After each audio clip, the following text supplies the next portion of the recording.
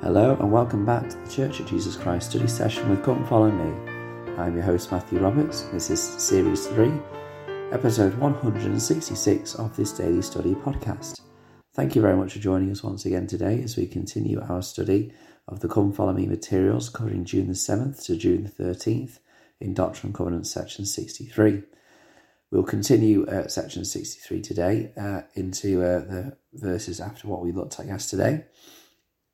Starting in verse 48, where it says, "He that sendeth up treasures unto the land of Zion shall receive an inheritance in this world, and his work shall follow him, and also a reward in the world to come." Now this reward in the world to come, we can pretty much hint at or guess at what that is, with it being eternal life. However, what I'm particularly interested in is what it says about receiving an inheritance in this world. So the Lord is promising this people that if they send up their surplus, if they send up their material things to the land of Zion for the purposes of building up Zion, they obviously will receive eternal life, but they'll also receive an inheritance in this world. Now, if you look at the footnote to that, there's a number of Doctrine and Covenants scriptures linked to it, about 5 or so. And they all say very similar things. They say, in Doctrine and Covenants 25 verse 2, "A revelation I give unto you concerning my will, and if thou art faithful and walk in the paths of virtue before me, I will preserve thy life, and thou shalt receive an inheritance in Zion."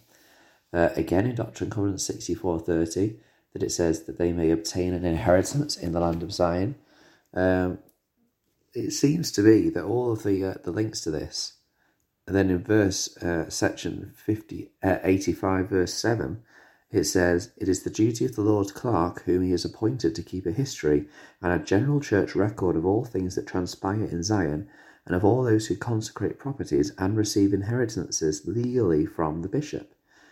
So it's about receiving inheritance, but it's not about receiving inheritance from, your parents or for whoever you receive an inheritance from. It's about receiving an inheritance or not a gift, but something that is given to you from previous actions in Zion. And I think that's an important point to make, that this is the principle behind that these people were promised and were able to be promised these things because, of course, at this time the Lord was aiming for a law of common, having all things common. And so if they were to provide through covenant of their material wealth, then they would receive an inheritance. They would receive what they were given, or what they had given, and whatever their family needed, they would receive that much. And so it's just an indication here of what the Lord is trying to prepare them for in the land of Zion. So that is a great promise there. But then in verse 49, we get a little bit more about the inheritance, in the life after this. It says, "Yea, and blessed are the dead that die in the Lord, from henceforth when the Lord shall come, and all things shall pass away, and all things become new. They shall rise from the dead and not die after, and shall receive an inheritance before the Lord in the holy city." So again, we receive an inheritance in this life and one in the life hereafter. Of course, that inheritance may look different today, or may be different for some people, because we are living the law. We are living the law of consecration, but we aren't living a strict, a very financial law where we give all of our wealth and then we receive back, that inheritance. But we do receive blessings for the things we do in this life, and those blessings are our inheritance from the Lord, and He is our Father. And so who better to receive that inheritance from, I suppose. I think that's an important point to make there. Let me just share this verse as well, because there's a few more things actually that the Lord says about preparing for the coming of the Saviour. He talks about how when He does come, that people will not die. For example, in verse 51 it says, Wherefore children shall grow up until they become old. Old men shall die, but they shall not sleep in the dust, but they shall be changed in the twinkling of an eye. And that's where we get this phrase from, is this verse here about the twinkling of an eye. And then it says in verse 53, these things are the things that you must look for, and speaking after the manner of the Lord, they are now nigh at hand, and in a time to come, even in the day of the coming of the Son of Man. So again, we get this phrase that it is nigh at hand, even though, we've still got, we've had 180 odd years. And again, time is different for the Lord. A day in his life is many years and hours. And so, that is an important thing. And again, it's important to remember that the day of the Lord is nigh, whether that's his actual second coming is soon at hand, or whether it is the time that we shall meet him ourselves. And then in verse 54 it says, and until that hour there will be foolish virgins among the wise, and at that hour cometh an entire separation from the righteous and the wicked. We need to remember the parable of the 10 virgins. It's a great illustration, really, of how we need to prepare and how we can be prepared for the coming of the Lord. And to finish today, I want to have a look at verse 55, because I think it's a particularly interesting moment here as well. It says, and now, behold, verily I say unto you, I the Lord am not pleased with my servant Signy Rigdon.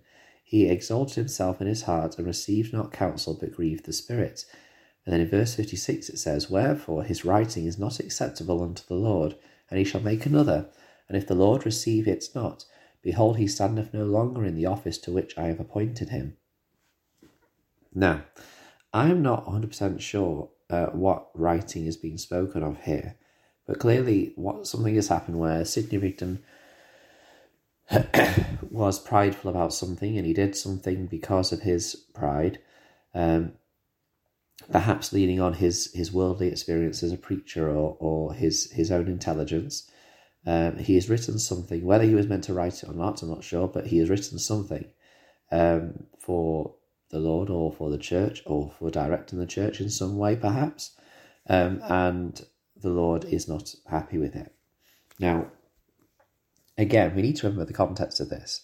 This isn't, the voice of the Lord, God's voice booming out of the heavens, speaking these things to Signy Rigdon, and him listening and seeing that it is, from heaven, from God's own voice, and therefore going to repent.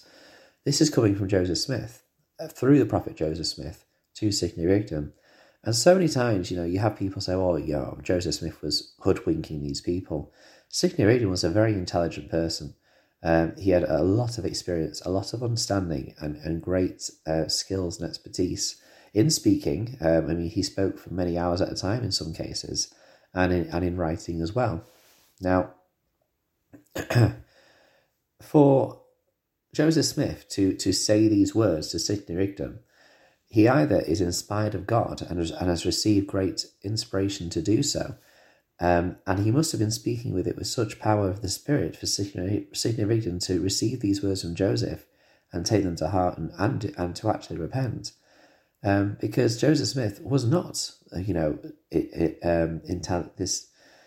well-educated